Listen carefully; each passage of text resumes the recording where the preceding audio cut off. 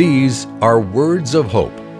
Philippians 2:29. So receive him in the Lord with all joy and honor such men.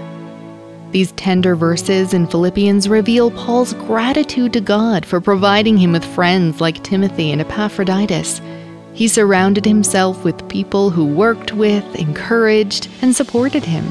Timothy, in particular, was a continual source of joy and thanksgiving for Paul.